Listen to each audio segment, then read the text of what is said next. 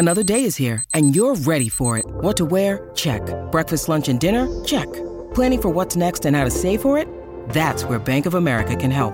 For your financial to-dos, Bank of America has experts ready to help get you closer to your goals. Get started at one of our local financial centers or 24/7 in our mobile banking app. Find a location near you at bankofamerica.com/talktous. What would you like the power to do? Mobile banking requires downloading the app and is only available for select devices. Message and data rates may apply. Bank of America N.A., member FDIC. Welcome to Upvoted, No Sleep. And today we have 2 stories for you. First, OP, Writer Without Soul, writes, "You cannot let that effing street musician play by the pool." I could barely hear the managers explain between Mommy's screams. I didn't know why she was mad. I liked the musician. He was playing a beautiful melody, and his outfit was really colorful. I walked up to him. "I like your flute." "Hello, little lady." He had a funny accent. "Technically, it's not well, never mind. It only matters that you enjoy it." I nodded eagerly. "I do. When I grow up, I want to be just like you." He tilted his head. Very far. I giggled. I didn't know humans could do that. "Well, that's nice, but you should always learn something to fall back on. For example, I haven't always been a musician. I once worked as an exterminator." I blinked. "I don't know that word. I'm sorry, I'm stupid." Mommy always said that. "Oh, don't worry," he laughed. "It's someone who makes bad animals disappear. You know, the ones that make your house disgusting. A rat catcher?" I frowned. "We don't have rats." He tapped his chest. "You're welcome." I laughed again. He was funny. I knew people gave street musicians their piggy bank money, so I handed him 10 euros. His smile was so big, it almost split his face in 2 halves. "Thanks for playing," I blurted out. "I don't like it here. I can't even jump today." "Look, there's no water in the pool with the diving towers. And the other stuff is for babies. But Mommy wanted to go, and if I don't do what she says..." My voice trailed off. The man looked me in the eyes. "Are you all right?" Loud steps. Mommy was walking over. I had made her angry. I always made her angry. I just wish that parents wouldn't hurt us anymore," I whispered. Piper, what are you doing with that man?" The musician gave me a single nod before he resumed playing. It was a different melody this time. It sounded old. And then my mommy stopped yelling. She looked at the man. There was something different about her eyes. She walked right past me with steps that were almost robotic. All the parents did. One by one, they lined up behind the musician. He didn't stop playing while he climbed the ladder of the 10-meter board. When he got to the top, he looked down for a moment. "Stop!" I screamed. "You..." He smiled at me and jumped. Smack!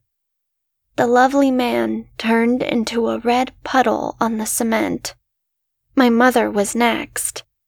She dove in head first, and it went on and on and on. Disgusting sounds filled the air. When it finally stopped, the only sound left were children's cries. I wasn't sad, though. I looked at the broken bodies and giggled. The pool was filled with blood, and the rats had disappeared. And that was an upvoted no-sleep story by OP, Writer Without Soul. I know you're still awake, so let's read another from them.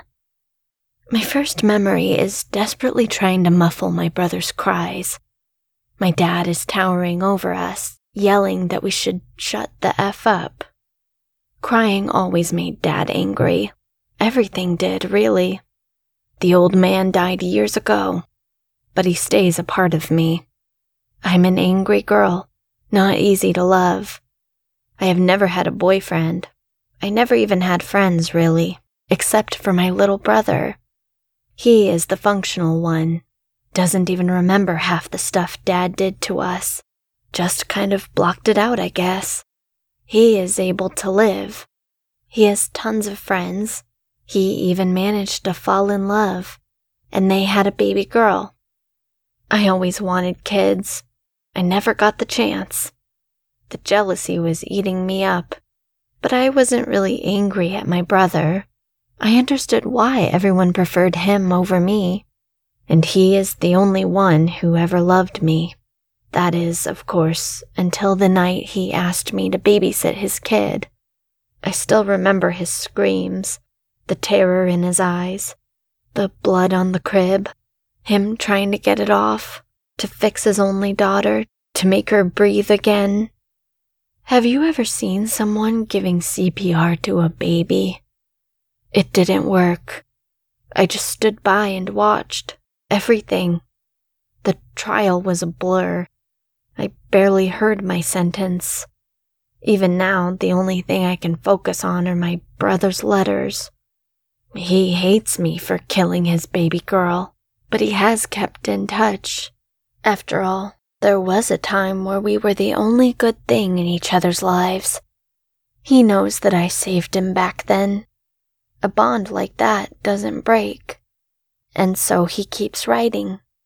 I hold on to these letters, every word about him recovering, him living, him thriving again has been a tiny spark, a confirmation that I made the right call. That is, until I saw what he wrote yesterday. I'm going to be a dad again. I put the letter down quickly. I was feeling sick. My father was the scariest man I ever knew, until I arrived at my brother's house that fateful evening and saw him standing over the crib, covered in blood.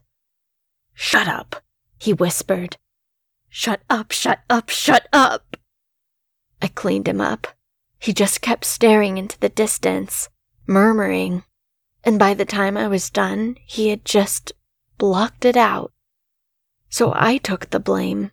I took the sentence. He was my baby brother, and he had a life to live. He is a good man.